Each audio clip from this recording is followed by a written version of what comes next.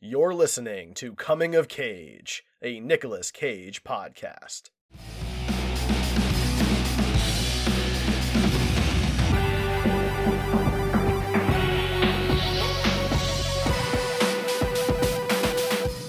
Hello and welcome back to the Coming of Cage podcast. I am your host, Derek. I have my co-host and partner in crime here with me, Ryan.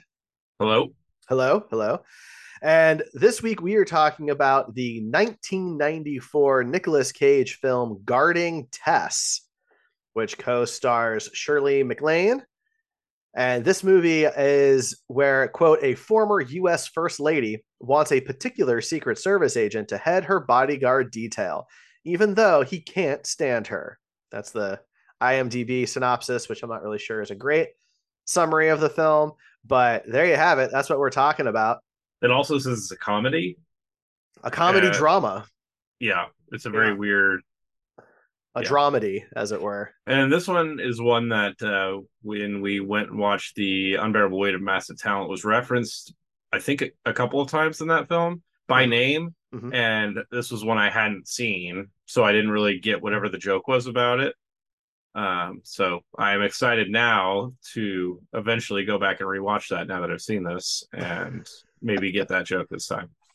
That's fair. Yeah, I don't remember what the references are, but the movie was nominated for a Golden Globe.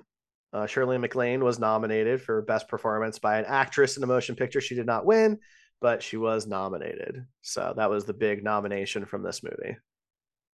It's pretty close to the same rating on IMDb as It Could Happen to You also. Mm-hmm. And pretty close to Peggy Sue Got Married. Those are both 6.4s, and this one's a 6.2 out of 10. Mm-hmm. Yeah, it's kind of supposedly in line with those. I guess we'll see after our in-depth conversation. That's right. So the way we normally do this is we watch these movies, and while I'm enjoying popcorn, Ryan is painstakingly taking notes, and then we go through his notes and discuss the film more or less chronologically as we go through his notes. Yes, that's true.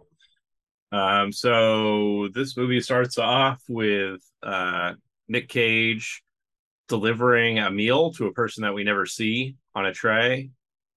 My first note was, why did he take his gun off? Of course, that's revealed later in the film, but there's a big point about him. He's a Secret Service agent. We don't know that at this point. He just is a guy that's delivering a meal or something, some sort of federal agent. And he makes a big point out of taking his gun off before he opens the door to this room and setting it on the table outside the door. Mm-hmm. So he yells about how this is the last day, the last meal or something like that. He's leaving. Yeah, his tour is over. He's going back to Washington, and he's very excited about that. Yeah. Yep. And then we get a scene of him sipping a Bloody Mary, which was great. Yeah, he's on an airplane. He's really enjoying himself. This is the happiest man in the world right now. He is up high, done with this horrible person that we never get to see or know anything about. We're just kind of thrown into this situation. There's very little context.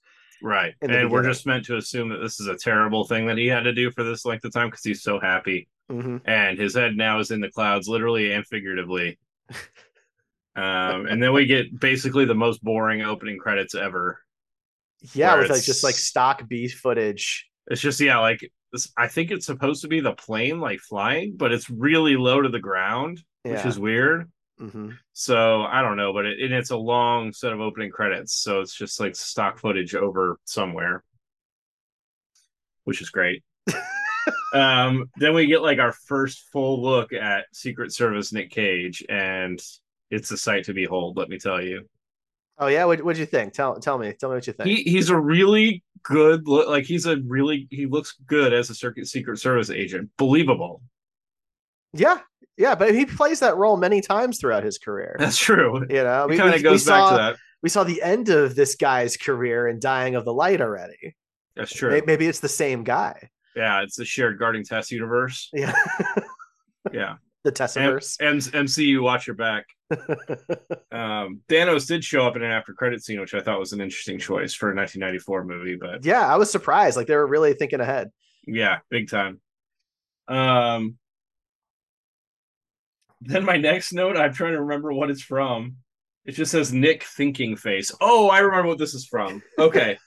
So he goes into the office. So after he lands the plane or whatever, he goes back and he's talking to his boss about what his next assignment's going to be. Mm-hmm. And his boss is like, "Why don't we sit down?" And he's like, "Well, I got a call from the president." And it's like, the president of the United States is, yes, the president of the United States, who's a recurring character in this movie, but has personally called his boss to request that he goes back for a 3-year tour guarding this person, Mm-hmm. because she personally requested it. And so Nick is talking about how he wants to refuse, or what happens if he refuses. And the guy's like, "Well, then I'll tell the president of the United States that you refused." That just said no. Yeah. And so, he he still wants to say no, but then the guy's like, his boss is like, "Oh, I'm gonna go get some coffee, or I'm gonna go check on our coffee. Why don't you just think about it?" Mm-hmm. And then there's like a 12-second scene of Nic Cage's face just contemplating it. Yeah, I mean, he's been put into a corner, right? Obviously, a Secret Service agent who has any aspirations for a career isn't going to say no to the president. Right. But the job that he's been asked to do, supposedly, and obviously I'm not a secret agent, so I'm taking the movie as it being accurate here. This is a dead end kind of post that he's being asked to take. Right. And he's a company man. He wants to, he feels like he has talents that are wasted Mm-hmm. doing this particular job. That's right. Did you enjoy that scene of him just sitting there thinking? I don't know that I enjoyed it. It was a little. I was a little confused at the time because I hadn't made the connection yet that this woman was Tess, and so I was like, "Well, isn't he supposed to go?" Like, I was confused at this point in the movie, Gotcha. and that was distracting. I wasn't, but I could see how somebody would be. Thank you. I Yeah, appreciate that. I can definitely understand that.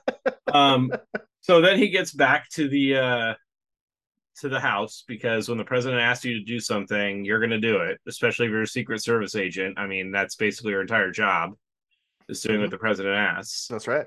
So he apparently, when she has breakfast in the morning, it's delivered with a single rose. And this morning, when he gets there, he cuts the head of the rose off and puts it in his suit. And he goes in and knocks a bunch of her shit on the floor because he says that he has breakfast for her, and she doesn't really respond. She essentially ignores him. And so he throws some. She's sitting on the bed working on scrapbooking or something, and he knocks a bunch of her stuff on the floor to set the plate down. Mm-hmm. And then she's like, he's pretty mean at "You this gonna pick that particular up?" point. Yeah, I mean, I don't know.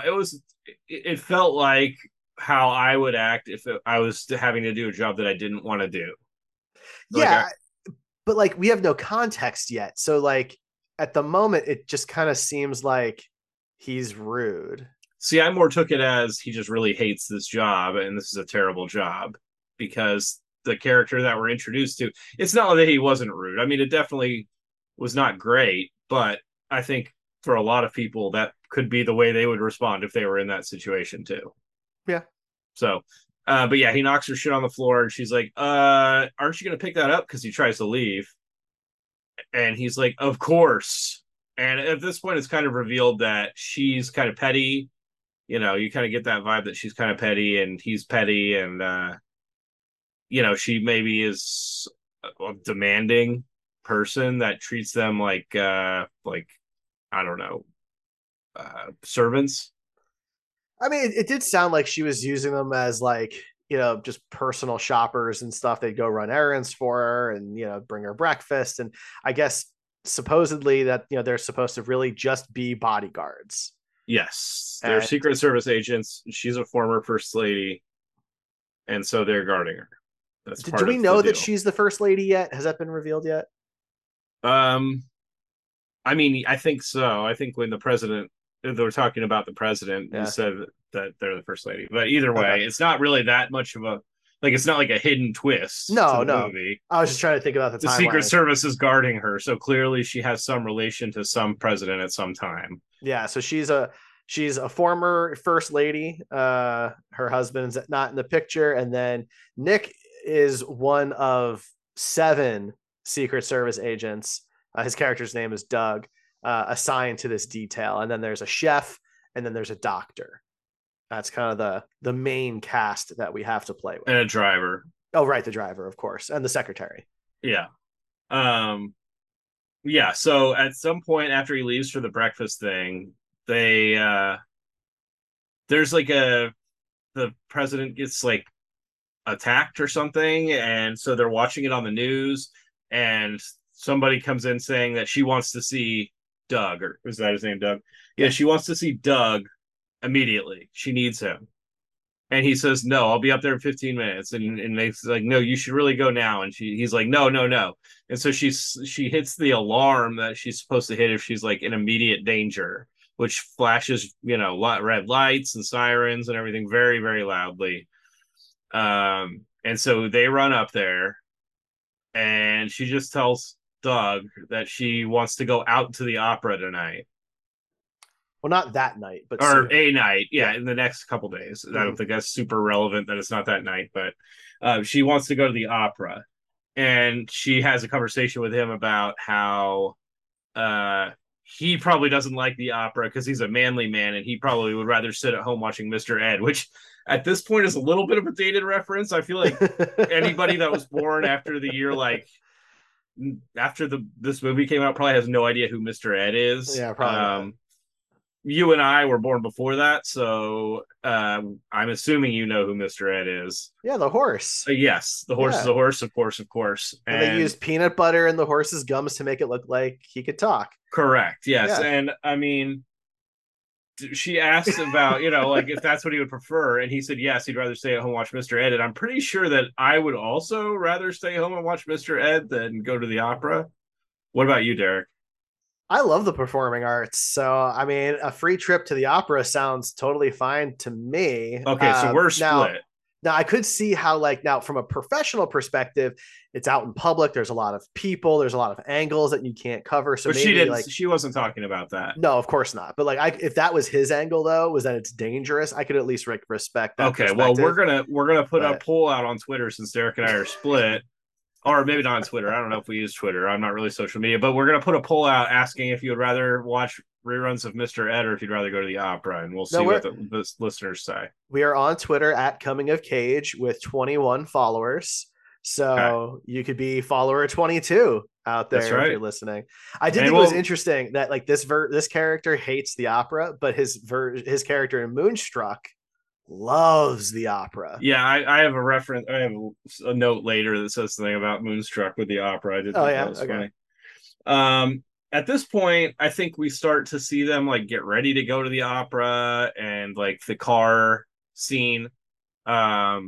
And at this point, I was realizing I really liked the dynamic between the two of them. Yes. Because a lot of these movies that we watch for this podcast, and just in general of Nic Cage, have him as the alpha male guy in charge, making the calls. Basically every movie that we watch, he's that.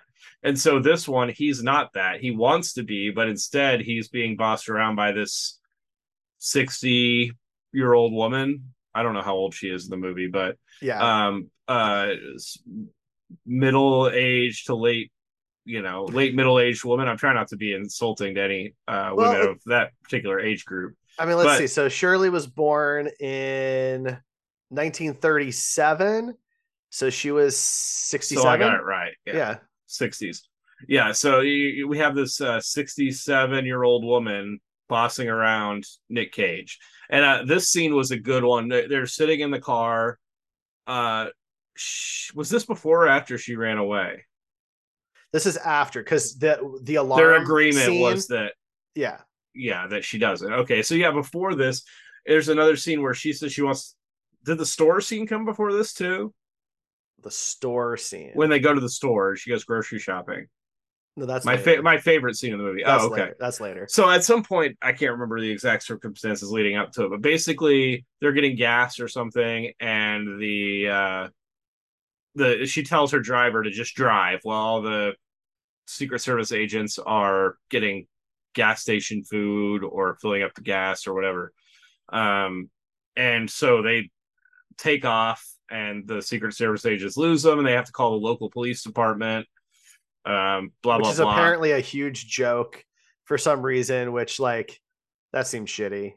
I mean, it's because there's the federal agents are supposed to be way better than the local police, but then they have to have the local police's help. Yeah, I didn't really find it super funny either. It was a weird scene. There's a scene where they call the scene we're talking about is that the FBI or not FBI, the Secret Service calls the local police and say that they're going to put them on speakerphone, and the local police they put them on speakerphone to the whole department to hear. And as they're talking about the slippery old woman, and they're making fun of the Secret Service agents, the whole like police brigade is laughing at them, and it's a really weird scene. It's not funny. No. I don't know. Maybe in 1994 it was more humorous than it is today, but And maybe for people who, are cops or Secret Service agents, that's the dynamic. And so it worked for you. I don't know. I found it odd. yeah. So maybe I'm rushing ahead a little bit because I feel like, oh, okay, yeah, this is before the car situation. So I don't remember what exactly was going on when I said they have a fun dynamic, but it was a fun dynamic. I really liked it throughout this movie. I like their dynamic a lot. And I think you make a good point bringing up about how this character is very different from most of his other films. And what's kind of a fun fact is the two of them, Shirley and Nick, became like best friends because of this movie. And they went on, they both have a love of animals, and they adopt animals together. And they adopted animals together for years. In fact, they co-adopted a zebra. I wonder where it lives. I don't know. That I don't know. But I thought that was kind of a cool, fun little fact. Yeah. For what it's worth. And my next note says subtle caginess. I feel like I don't remember exactly what was happening. There was moments when it was less subtle, but there were some moments when it was like he was wanting to go off on her, and He had to like instead rein it in. yes, and he like the character was wanting to go off on her, but he would like as character was holding that back, and so you could just see it in his face that like he was getting ready to unleash the cage, but it was doing everything he could to hold it back. Yeah, the caginess really comes through in his frustration in this movie. Yes, that's when you see 90% of it or more. Then he makes a great Secret Service agent. Obviously, we've already kind of mentioned that. He just is really good in this movie, I thought. Then they go golfing. She says she wants to go golfing. Yeah. And I think this is when she runs away, was after golfing. So yeah, it's like 30 degrees out. And this kind of shows how inept most of the other Secret Service agents are around him. Because he has a whole like squadron. There's like 5 of them. There's 7, yeah. Yeah. And so, that some of them are like talking on her backswing and things like that. And this whole movie, they're basically telling Doug, Nic Cage's character, that just chill out, man. This is like an easy gig. We're making good money, and we're not in danger. And this is a very easy thing. So just let it go. But he refuses to do that. They don't take it seriously, and he takes it maybe too seriously. Correct. Yeah. And so she runs away after this. They're getting gas on the way back from the golf thing, and she runs away in the car with the driver. And so they get back to the house afterwards. The local police find her and escort her back to the house. And Nic Cage, Doug, just goes off on her. How he's quitting, how she can refuse protection, all this other stuff, just goes off on her. And so the next day, but wait, I want to talk about that exchange though, because I think that scene is awesome. The two of them are so good together on screen. Their chemistry on screen is my favorite part of this movie. And this is the first time where the characters really are like honest with each other. Yeah. Right. Neither one's holding back. They're not dancing around each other. They're not, withholding. They're just really not literally in each other's faces because there's some distance there, but they're really at each other. And I thought it just was a really great scene for both of them. For sure. I don't think this is the scene actually where he talks about how she can refuse protection. I think that's later because there's a few arguments like this. But something happens in this one. He says he's going to quit, and she walks out and says something like, "Wait, if I promise not to do that again, will you stay?" Mm-hmm. And he says, "Sure, but you have to listen to me," or they basically come to an agreement that he'll stay if she doesn't do that again. And the next day, he's at dinner. Is this the one where he's at dinner? Man, I just watched this last night, and there's just so many similar situations in this movie that happen multiple times. He's at dinner with, or the bar or something with some of the other Secret Service agents. Oh, that's much earlier. Is it? That's after he cuts the head of the rose off. That's when he first comes back. Because you're talking about when the president calls him at the bar. I mean, I'm writing these down in chronological order, so it couldn't be. Maybe I'm confusing the two phone calls. Maybe because there is a phone call. At some point gets a phone call from the president. Oh, maybe this is the first phone call, and this was at the diner. This was not the one where it's at the bar. Yeah, he gets a phone call at the diner where I think he's eating alone. No, the diner. He's got the guys there.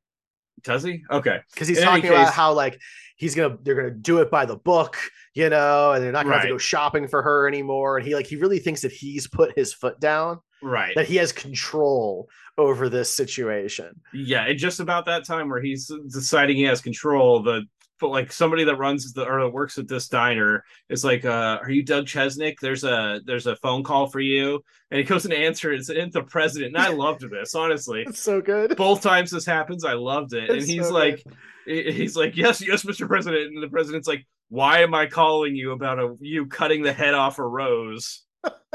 It's just ridiculously asinine stuff that this president is having to do to deal with this one Secret Service agent.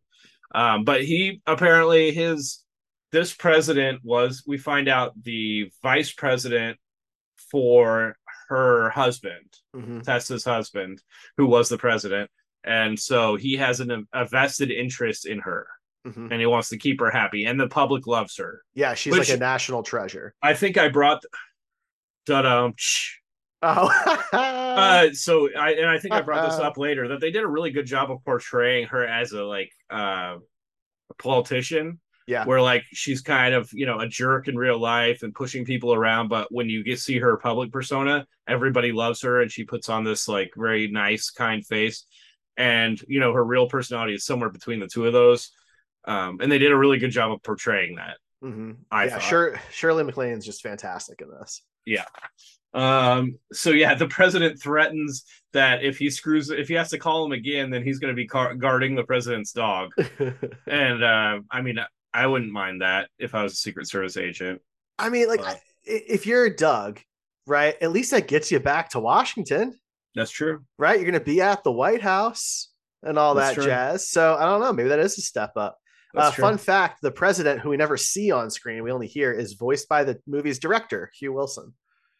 So, that is a fun fact. Thank you. Yeah, okay, so then we get to the night of the opera, finally. And so this is just after, like the day after the president called and they had this argument.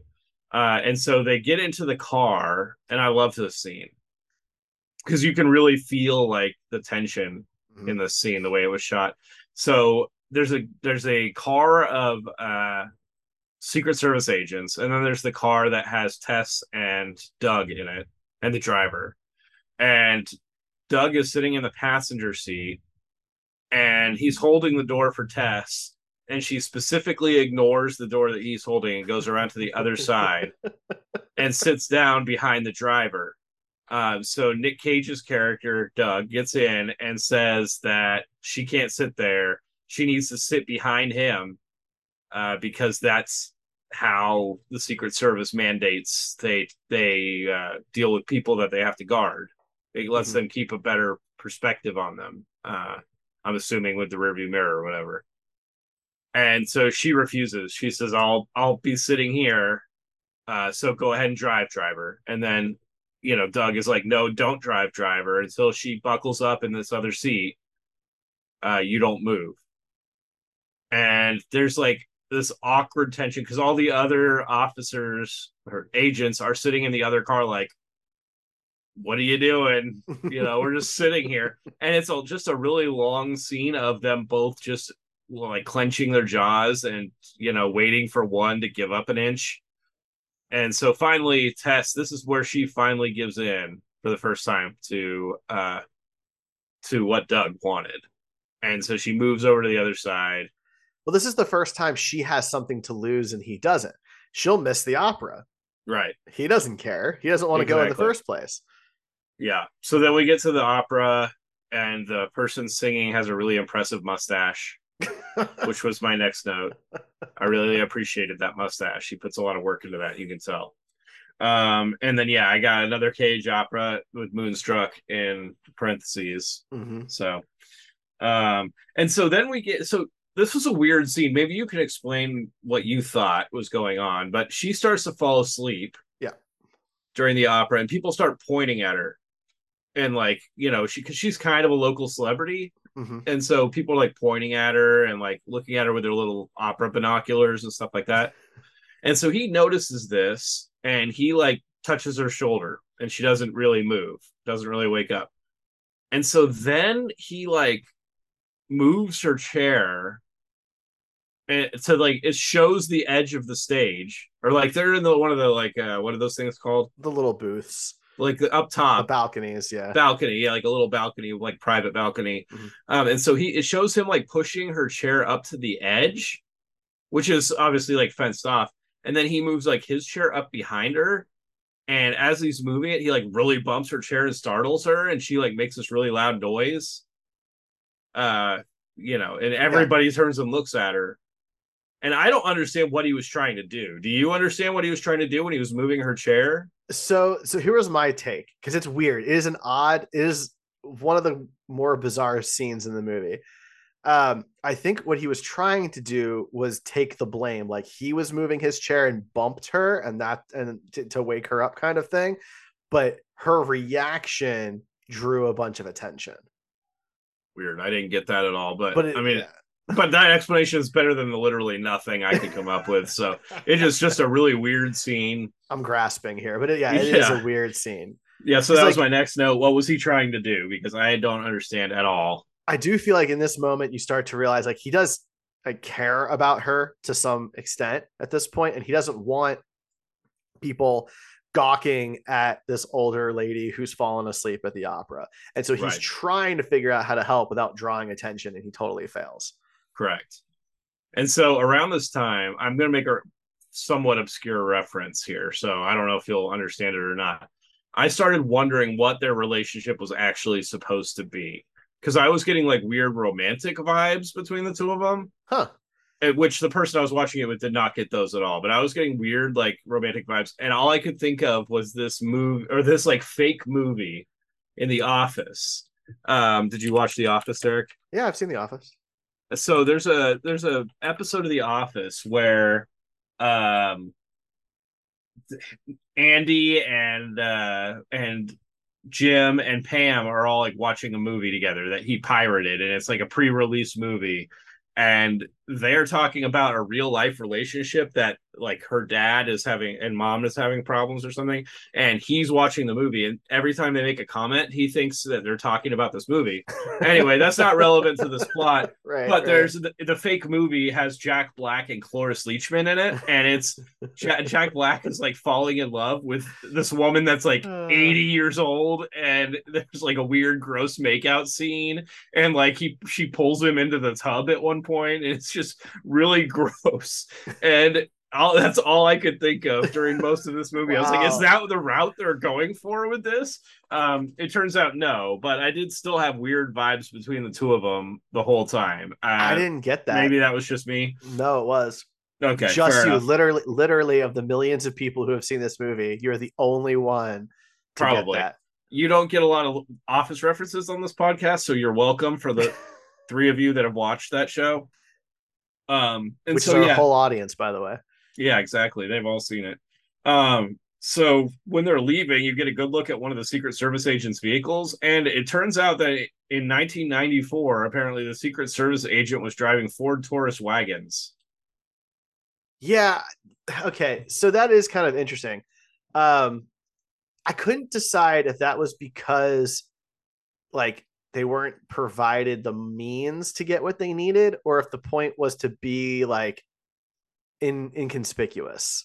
But if they're constantly following like this Lincoln Town Car or whatever I know. she's driving, Yeah. it anyway, either way doesn't really make sense to me. I took it as like this is one of their personal vehicles that they use for company stuff, because I can't imagine a world where the Secret Service would be like, yeah, we give our guys a Ford Taurus wagon. But then at the same time, though, like these guys should have okay money. Like their That's true. salaries are paid for. Their when they're on this contract, like their room and board is paid for and everything Just like because that. somebody has money doesn't mean they have to drive a really expensive car, Derek. So, No, no, and it that's a doesn't. reasonably priced car.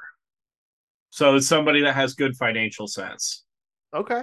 But if it's the government, then they need to spend more. Oh, okay. I see. And then my next note More of is my tax dollars.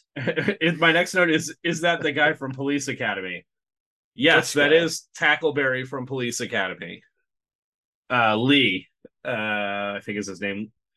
Oh Played by yeah. David Graff Yeah, is, yeah, and yeah. the person that I was watching it with also brought this up. Oh. She said, "Is that Tackleberry from Police Academy?" And yes, indeed it is.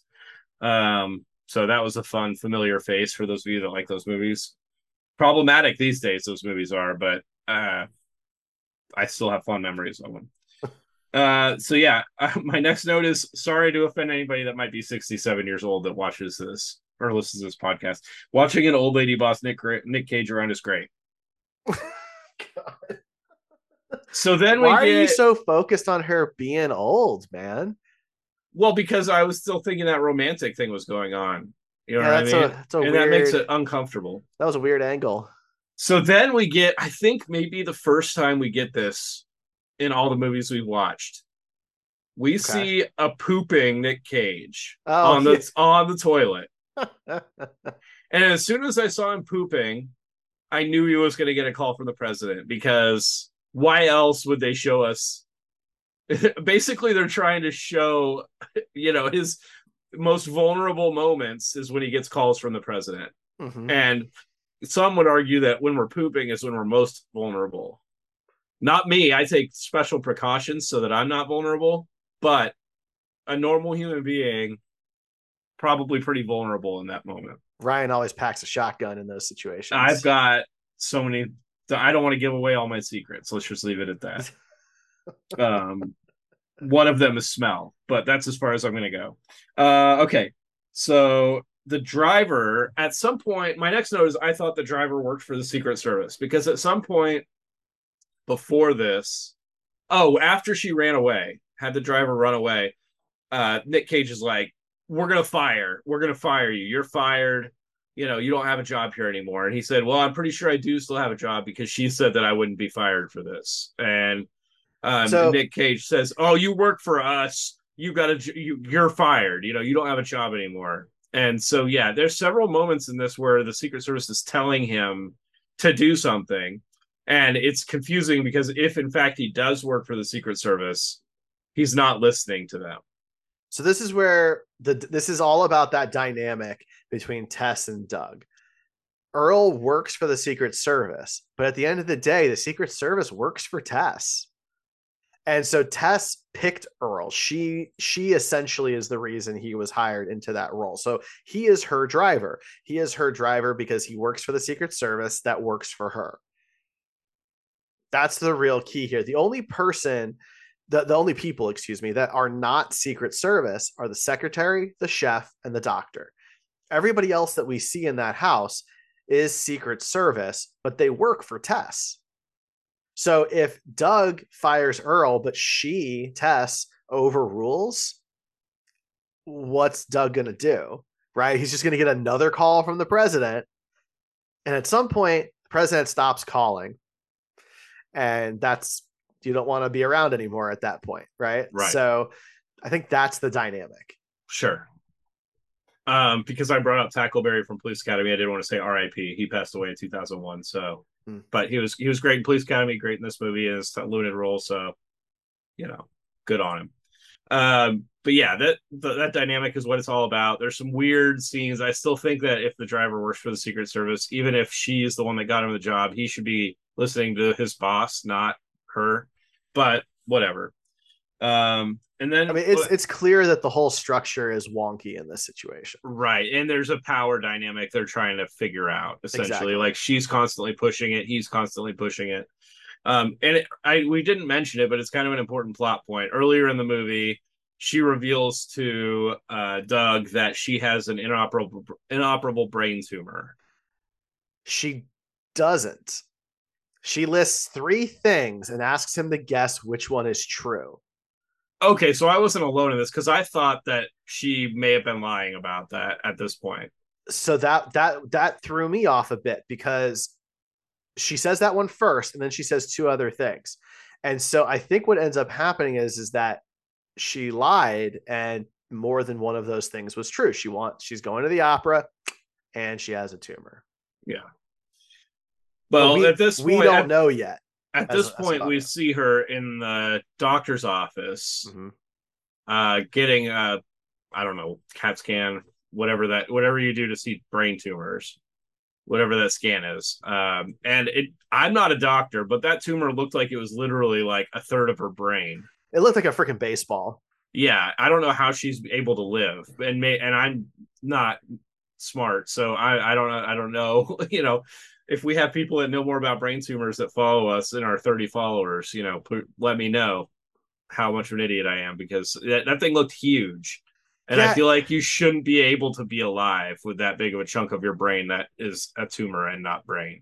Well, it's also kind of a weird subplot because there never really seems to be any action on that subplot. She doesn't start having any side effects or symptoms of having this tumor. And, by the end of the movie, it's kind of an afterthought.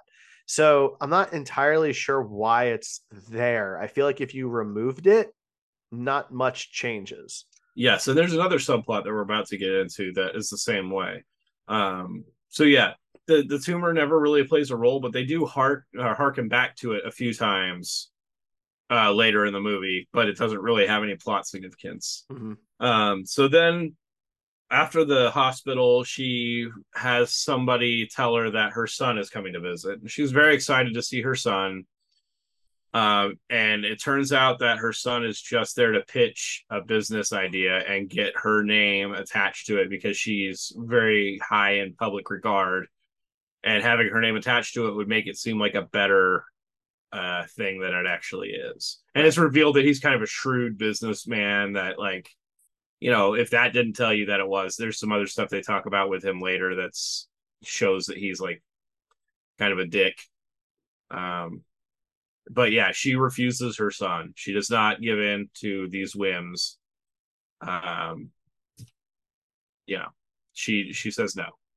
I would have liked a little bit more onto that, like because there's no back and forth. She doesn't really have to explain herself, which I mean, she doesn't have to explain herself, but I think just from a viewer perspective, it would have been interesting to hear that monologue because of how good Shirley is in this. I would have liked to have seen that.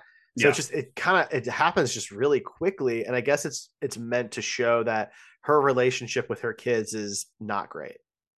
I think is meant to show like that she's reevaluating that maybe she thinks that her relationship with her kids is better than it actually is, and Right. she's realizing in that moment that she really doesn't have anybody, and she's probably closer to Doug than she Yeah. is to anybody else because her behavior around him kind of changes after this Mm-hmm. moment. And I will say that when he was pooping, he had the president called him because I'm pretty confident that this is the reason because he quit. And Yes. that was the time he told her that she can refuse protection. Mm-hmm. And then turns out when he quit, she did refuse protection. And the president said, no, that can't be the case. America loves her. If something happened, then he would be in big trouble because, he's supposed to be taking care of her. You need to do whatever it takes to get her to accept protection again. So he starts like following her, and having his guys follow her even though they're not supposed to be protecting her. They're trying to get a meeting with her. She like locks him out. But yeah, they're just kind of stalking her at this point. Yeah, And the like, case in her house. exactly.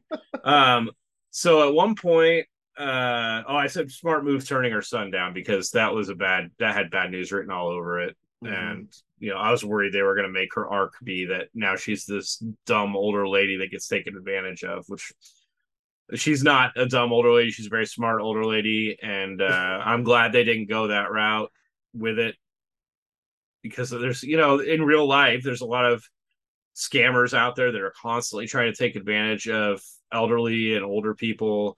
And so it would have still been pretty relevant today if she had invested and then like lost her money or had her image ruined or something like that. So I'm glad they did not go with that to make her look more competent and give her a better.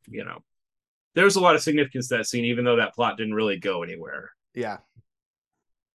So then she sneaks up on Nic Cage while he's in his car pouring coffee, and he like has this amazing cagey overreaction where he like slings coffee all over the place inside the car, and it's all over his pants. And she's like, he's like, you snuck up on me. And she's like, no, I didn't.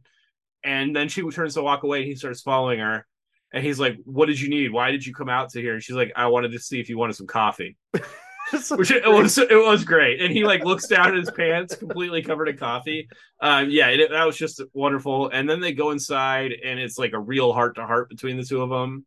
I do want to point out though that like it does show some of the ineptitude of this group of security guards of Secret Service, because this like this one person's able to sneak up on Doug. What if this was like a trained assassin? She's not a trained assassin. She's a retired first lady. Yeah, they can barely move a lot of the time. She has trouble getting around. She uses like an umbrella as a cane for some of the movie. Imagine if somebody really wanted to hurt her. Foreshadowing. Right. Like how easy that would be. Right. So then they go into the kitchen and they're like, she's like, I have a drink once in a while. And so they start liquoring it up. And you were like, yes, I was right all along. Yeah, exactly. They're gonna do it right here in the kitchen. Right. So then we find out, there was a trope revealed here that it wasn't great. It was annoying, but where like she knew that her husband was cheating on her, but she just didn't let it, affect anything. She didn't let anybody know that she knew, and blah blah blah, which is something that happens a lot in 90s movies for some reason. And it is what it is. But it was good. Overall I did enjoy this movie, but that part was a little annoying, because it didn't really have any plot significance other than like the fact that she is a sweet woman that stayed by her husband despite this. Some could be said, because some might say that she was like manipulated or mentally abused. Like there's problems there. It's a little problematic, but I think it was supposed to show like how sharp she is and how aware of everything she is, that she's smarter and more involved than people gave her credit for, I think is what it was meant to do. But I agree with you. It's not a good tool. They could have done something else to show how smart she was. I mean, they'd already shown some of that with the son, but I mean, she's tenacious throughout like basically the whole movie, and so like by this point I'm already sold. I believe that she is a more than capable human being. I'm just enjoying the heart to heart without adding that in, you know. Yeah, because we're supposed to feel bad that she's a widow, that her husband passed away or whatever. Instead, now we're like, oh well, she's better off without him because he was a cheating asshole, But it was a little weird. So then we get my favorite scene of the movie, the grocery shopping scene. So she's in like full disguise mode, like wearing sunglasses and like has her like, when Marvel people like do their disguise where they have a hoodie up and sunglasses, that's basically what she's doing. This is where Feige got the idea. Yeah, exactly. And so she walks in and the manager there immediately knows who she is, obviously. And he's like, so does she want to be known today or does she want to be unknown? So clearly this happens, pretty regularly. And he starts going, okay, nobody knows who she is. Nobody knows who she is to all the cashiers. And so she's like walking around with the Secret Service agent, and she pulls a thing of peas off the counter, off uh, the rack, and there's no price. And so she's like, these peas don't have a price. And so the Secret Service agent like holds up his wristwatch, and he's like, there's no price on the split peas in aisle 17. We need a price check on the split peas in aisle 17. And this other Secret Service agent is now with it the goes manager. to Nick. It goes to Nick. It goes to Doug. Yeah. And he's with the manager, and and he's like, we need a price check on McCormick's sweet peas, aisle 17. And the manager's like, on special, 2 for $59. Special, two for $2.59 or whatever. And so he says that into the walkie, and she goes, well, I only want one. And so the guy's like, what if she only wants one? Over. And then Nic Cage is like, what if she only wants one? The manager's like, oh, it's a 2 for 1, so it's the same price either way, or something like that. And so okay, 2 for 1, so go ahead on the peas. And the other guy's like, nope, now she's lost interest in the peas, and we're moving on. It was just a really, really great scene. One of probably my favorite scenes of any of the movies we've watched. It was just a really fun scene. Yeah, it was wonderful. And if you were going to classify this movie as a comedy, that's like one scene that I would say supports that. There's not a ton of other ones. But yeah, that scene was just, I loved that scene very much. It's so good. It was so great. There's that moment where she's got the 2 guys with her, and she starts like pretending she smells smoke, that somebody's smoking. And to get them start to coughing and stuff to get them to run away. Yeah, she's having a great time. She knows exactly how to manipulate like the situation. Yeah.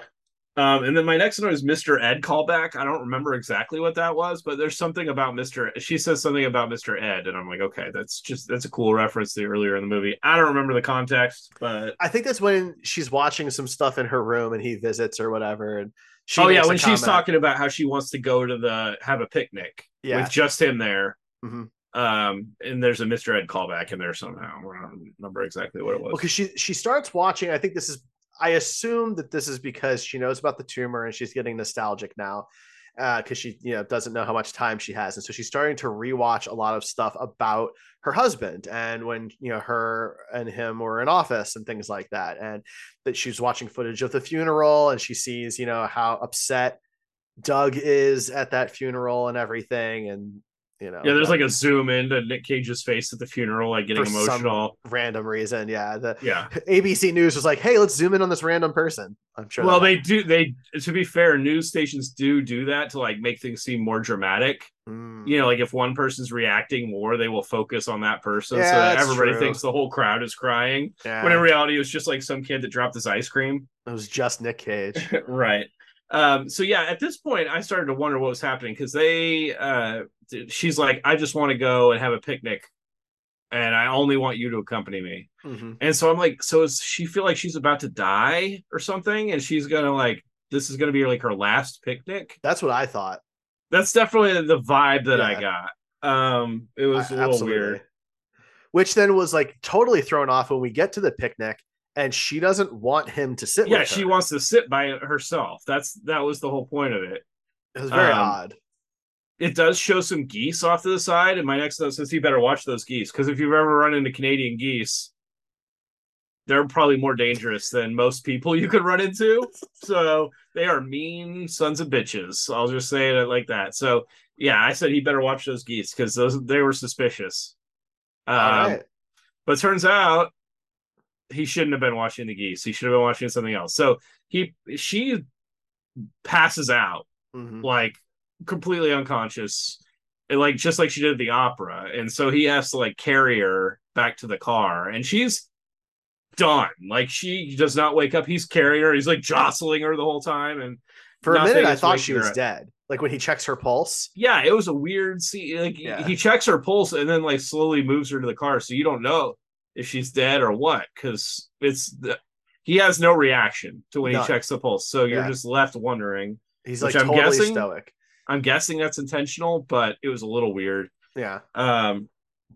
So then it's basically revealed that the car peels off.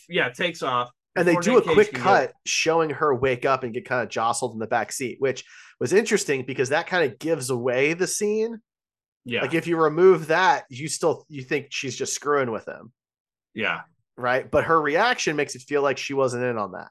Yes. And he gets frustrated thinking she's like run away again. And so he walks to like a gas station somewhere with the chair that she left He's there just carrying this and chair. calls his inept Secret Service friends who come and rescue him. And he's just sitting out on this chair in front of this gas station for however long. I think they said it's been 2 hours or something. And so they realize that nobody's shown up. The driver hasn't shown up. Nobody knows where anybody's at. And so they're like, well, should we call the president? Because apparently that's a matter of that needs to go straight to the president. And they're like, no, let's wait an hour. And so they wait an hour, still nothing. And so they call the president. The president sends a bunch of Secret Service people down there. FBI, And CIA. FBI, yeah, like all the government organizations are represented. And these guys have the most extreme reaction to the Secret Service guys. I mean, it was unbelievably an overreaction. They go through and they're talking about how they lost this like 60-something-year-old lady and how they're absolutely disgusted with the Secret Service. And it's like, man, really? Holy moly, dude. These are trained agents. Clearly something else is going on because they're questioning them. They're like, nobody saw anything happening weird because this seems like it was an inside job. And Nick's like, no, nothing weird, nothing weird, nothing weird, like 4 times. And yeah, they're like, we're disgusted. They immediately paint these guys as the bad guys. Right. Which was interesting. And that's where James Rebhorn shows up. I'm sure people would recognize him. He plays a similar role in a lot of the movies he's in. Like Independence Day, he plays a very similar role. Sure. So at some point, they're outside the house, and the secretary comes up to Doug and is like, she hired me. And Doug's like, okay, I understand. Don't worry. We're going to find her. And then she's like, no, she hired me. She's the one, or something like that. She hired me when no one else would. When no one else would. Yeah. And so then Nic Cage decides to hug her, which, I mean, in that situation, I get it. There's a lot of weird emotions, but she clearly did not want to be hugged because she does not hug back and she just kind of stands there and takes it and then runs away as soon as he lets go. Yeah. It was an awkward hug. I don't really understand what she was implying. I think it was just meant to show that she's like really worried. Right. And she knows that Doug would be really worried. When she says, that Mrs. Carlisle hired me when no one else would, like, what does that mean? Does that mean she's like not good at her job? Well, but also the driver had done a similar thing earlier in the movie. I just don't understand. I think it's just another establishing thing for Tess to show that she gives these people second chances and is always willing to take a risk on a person being a good person. Fair enough. Maybe that's wrong, but that's just the way I took it. So then they go. So something hits Doug. He sees a cigarette lighter in a car, and they mentioned that the driver had been found, and that Tess was not in the car, and he had burns on his neck in the shape of a crescent moon. Mm-hmm. And I immediately was like, okay, it's a cigarette lighter burn. But nobody else gets that. No, the feds think it's like a terrorism mark. Yeah, it's like the terrorists left their mark on the guy's neck. But then Nic Cage sees a cigarette lighter in a car, and when I think somebody's lighting up a cigarette in the Ford Taurus, maybe, I can't remember. And he immediately like wants to go question the driver and compare the cigarette lighter to the burns on his neck. So he goes there with James Rebhorn's character Howard to the hospital where the guy's being kept, even though he's got 2 tiny burns on his neck. And that's basically it. Well, he did have, his system was drugged. He was drugged. Okay. So, and we don't, I forget what the drugs are. Ketamine and something else. Yeah. So like maybe they were just observing him. Could be. But then they're there and they're like, can you remove the bandage so we can get a better look at the burns? And so when he does that, Nic Cage holds up the lighter to his neck, and it's clearly a direct fit. And at some point, the driver sees that he's holding the cigarette lighter and starts like trying to plant seeds of doubt about Doug into his supervisor's head, going, like, Doug hates her. Doug, says all these mean things about her, blah, blah, blah. And the guy starts to believe it seems like. And then immediately Doug's reaction is to pull a gun on the guy. My next note was, is Doug going to kill a civilian? Because he's legitimately like holding this guy down and pushing the gun into his head. Yeah, Doug is straight up threatening a civilian who is in a hospital bed with a federal agent standing like 6 feet away. Yeah, and his boss or whoever that is was like, Doug, don't do this. Don't do this. And I didn't know if they were doing like a good cop, bad cop thing. There were moments where I thought that they were in on it together. Right. But by the end of it, no. Clearly not. So then he's like, okay, well, I'm not going to kill you, but I am going to shoot off one toe every 5 seconds until you tell me what happened. And so he doesn't count to 5 and just blasts off a toe. Straight just guns the guy's toe off in the middle of a hospital. And then the guy starts screaming and says he'll talk and says that his sister and brother-in-law, I think, or something like that. I think it's his sister and her husband. Yeah, that would be brother-in-law. Yeah. His brother. Sorry. It is so that they set this up or whatever, and he was in on it, but whatever. And so yeah, he shot off the toe. And what's amazing, so Howard's character, he's like the agent in charge of the situation now that the president was called and everything, right? Yeah. And he like doesn't arrest Doug at this point. Doug has shot a civilian who was not an imminent threat. This literally exploded a toe. Right. Like, yeah, Earl's the bad guy here. Don't get me wrong. But like, you can't just shoot a dude in a hospital bed and have zero consequences. Right. And not only that, Nic Cage. And not only that, he's like, fine. He goes to all the crime scenes and everything later. So the guy basically says she's being kept in a barn. Mm-hmm. And they instantly know what barn it is. I don't know. Yeah, it's the one barn in town. The one barn in town. And so you see kind of like a bunch of federal agents surrounding this house, like barn house.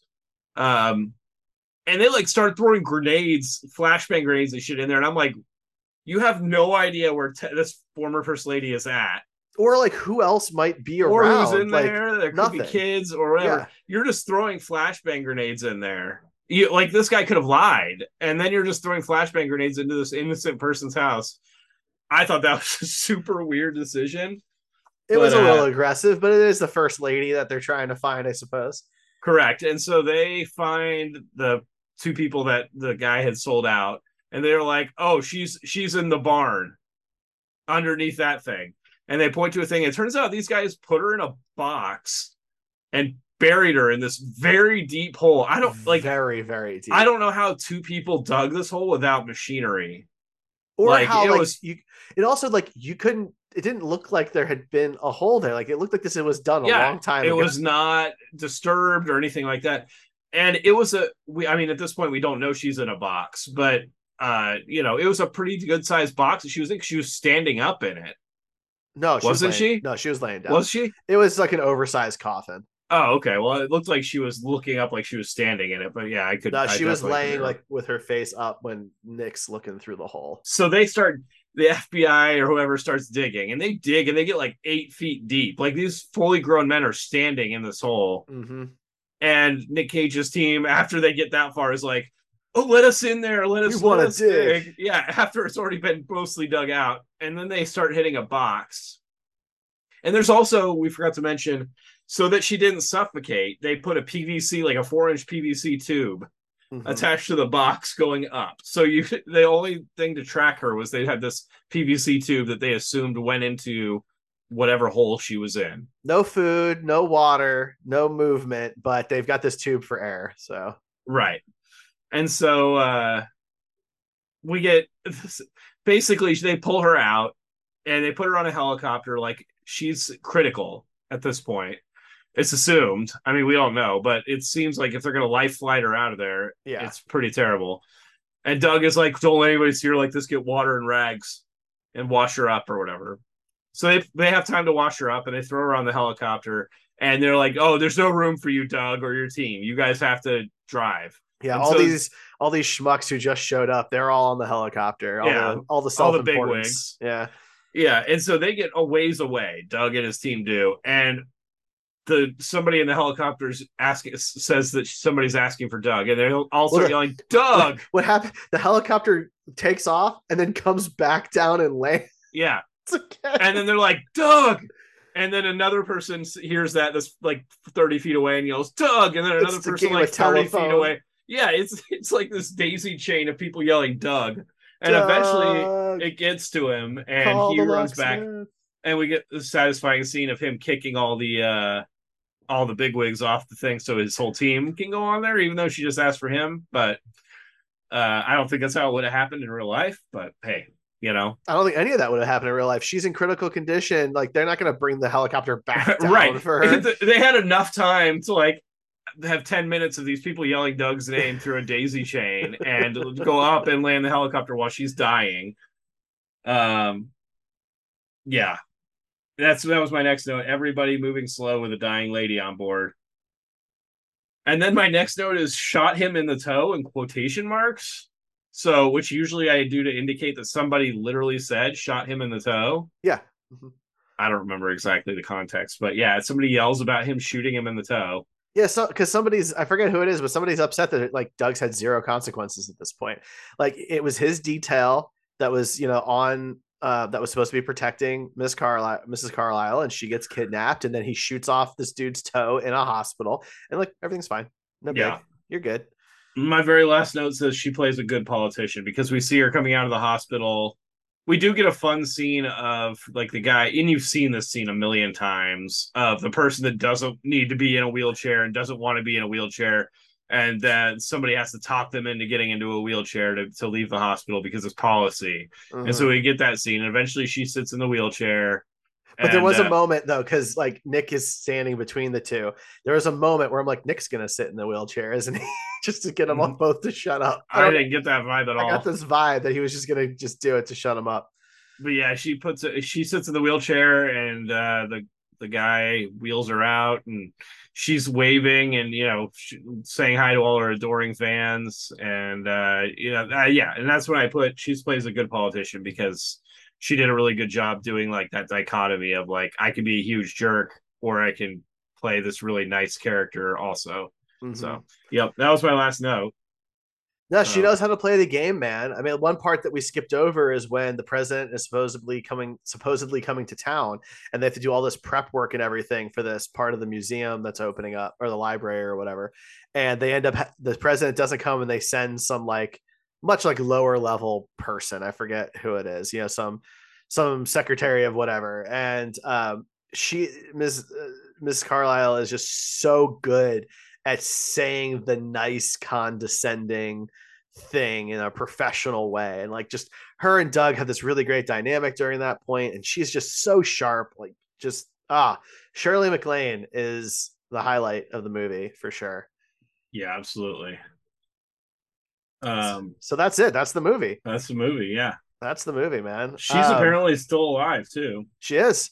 Yeah. In fact, she's still working. She was in Only Murderers in the Building. Wow. For a couple episodes. So she still does stuff. I mean, she's done a lot of things over the last few years, so she's still working. Well, hey, more power to her. She was great in this. Yeah. Yeah, absolutely. So after a movie like this, we usually give a rating. That's and right. a Cage score. Yeah, so we've got two scales, quality and Cageness, both 0 out of 20, 0 low, 20 high. So Ryan, from a quality standpoint, how would you grade Guarding Tess? Okay, can you remind me where I put It Could Happen to You and also Moonstruck? So It Could Happen to You, you gave a 12. Okay. And Moonstruck, you gave a 16. Okay. Well, I feel like this movie was closer to It Could Happen to You than it was to Moonstruck for me. Mm-hmm. I think it was probably a little better than what It Could Happen to You. And I gave that a 12. You did. So yeah, I'm going to say 13 for this one for quality. I think it was a good, solid 90s movie. It had a lot of just like the tropes that maybe not tropes. I use that word a lot and sometimes incorrectly, but cliches. Yeah. A lot of things that when I watched movies in the 90s, I didn't really pick up on because I thought it was just what all the movies were doing. But now looking back on it, it seems like something that just a lot of movies in that era did. And it still happens today. And I'm sure in 10 years, I'll go like, oh, that cliche from movies in the 2020s. But yeah, it was a enjoyable movie, another solid 90s movie for Nic Cage. That's slowly shaping up. That and like the early 2020s or late 2010s are shaping up to be the best eras of Cage, in my I agree. opinion. Yeah. Yeah, I'm 100% with you on all of that. I was actually going to give it a 13 myself for quality, so we're right on the same wavelength there. Very It nice. it's a cute movie. Their dynamic is wonderful. Shirley's fantastic. Just the stories, it's nothing like super special. It's really just that those two have such great chemistry together. It kind of elevates an otherwise mediocre movie, Yeah, I agree. you know. So then we got to rate the caginess. This was a Yeah. little tougher. I mean, you always say it's tough. And literally every week you say it's tough for one reason or the other. But I think there was some solid Cage moments in this movie. It's not Some, always tough. Sometimes it's very obvious. so, well, that's true. Some in this movie were more subtle than others. But well, yeah, what do you think? So I think that the caginess is higher than it could happen to you. But I think it's probably like just a little bit lower than Moonstruck. And so I was going to give it a 12 on caginess because What there was our are. caginess on Moonstruck? So on Moonstruck, the average was 15 and a half. Yeah, I would. I'm feeling a similar vibe to where you're at. Yeah, I'm going with a 12 because, yeah, there are some clear moments like when he's yelling at her and stuff like that. But I also think there's some other caginess in when he's trying to rein it in, when he wants to, shout at her or something, but he knows he can't. And he's trying to be professional. You can kind of see it in his face. He's got some caginess to those moments. When he goes off on Earl in the locker room is a very cagey kind of altercation and that. But Or when like the hospital when he blows the toe oh off. yeah, absolutely. So that's why like there's clear moments throughout this movie that are KG, but I think not quite to the level of Moonstruck. And so 12. Yeah. Yeah, I was going to give it a 13 also, so we're pretty close. So yeah, I guess I was 13 on both scores, but yeah. Cool. So it comes out to be a 13 on quality and a 12 and a half on caginess for guarding Tess. And then the last thing we need to do is we spin our wheel of Cage to figure out what movie we talk about each episode, but we have to add a movie to the wheel to replace guarding Tess. So the movie that is joining the wheel is Sunny, Sonny, which I don't recall that movie at all. So we'll have to look into that one. So that's going to join the wheel.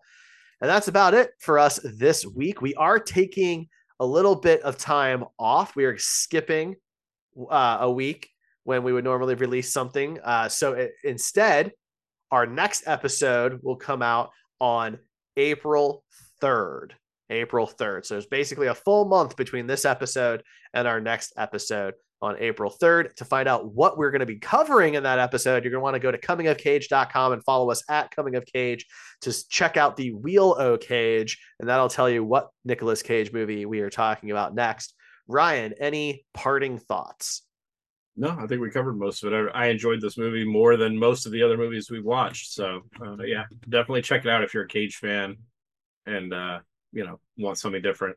Yeah, I agree. It's a good watch. It's a nice movie. It's not overly stressful. It's an easy watch. Yeah, yeah. Exactly. Exactly. When some of these movies have been legitimately difficult to watch, this one went down smooth. So exactly. Like a nice root beer. Like a nice root beer. All right. Well, thank you so much, everyone. We are the Coming of Cage podcast. Find us at Coming of Cage. We will see you in a month.